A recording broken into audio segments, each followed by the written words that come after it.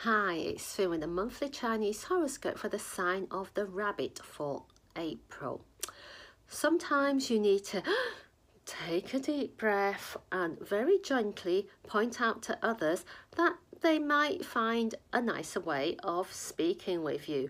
Perhaps they are feeling a bit agitated and they need somebody like your gentle rabbit nature to help them see that there are some more charming ways of dealing with people, and you can set a good example in how you communicate, listening and talking. So have a great month ahead. If you're enjoying our horoscopes, consider subscribing and sharing with your friends. Thank you for tuning into Feng Shui Foon.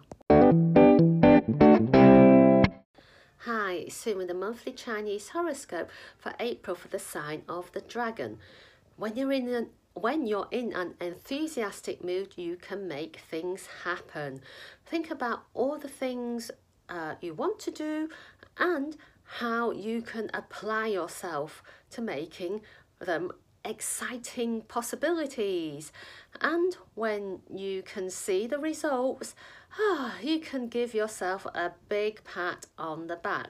So approach whatever you need to do with a lot of energy and enthusiasm, and you can make things happen. So have a great month ahead. If you're enjoying our horoscopes, consider subscribing and sharing with your friends. Thank you for tuning into Feng Shui Foon. Hi, it's Sue with the monthly Chinese horoscope for the sign of the snake for April. You know you can remain calm when others around you might be running around, creating some chaos. What is it that you can see in a situation that others cannot spot?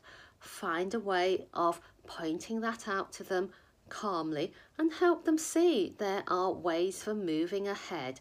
So draw upon your wise snake nature and be open to seeing things in many different angles.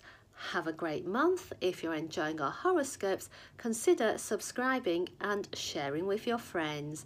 Thank you for tuning into Feng Shui Foon. Oh, thank you.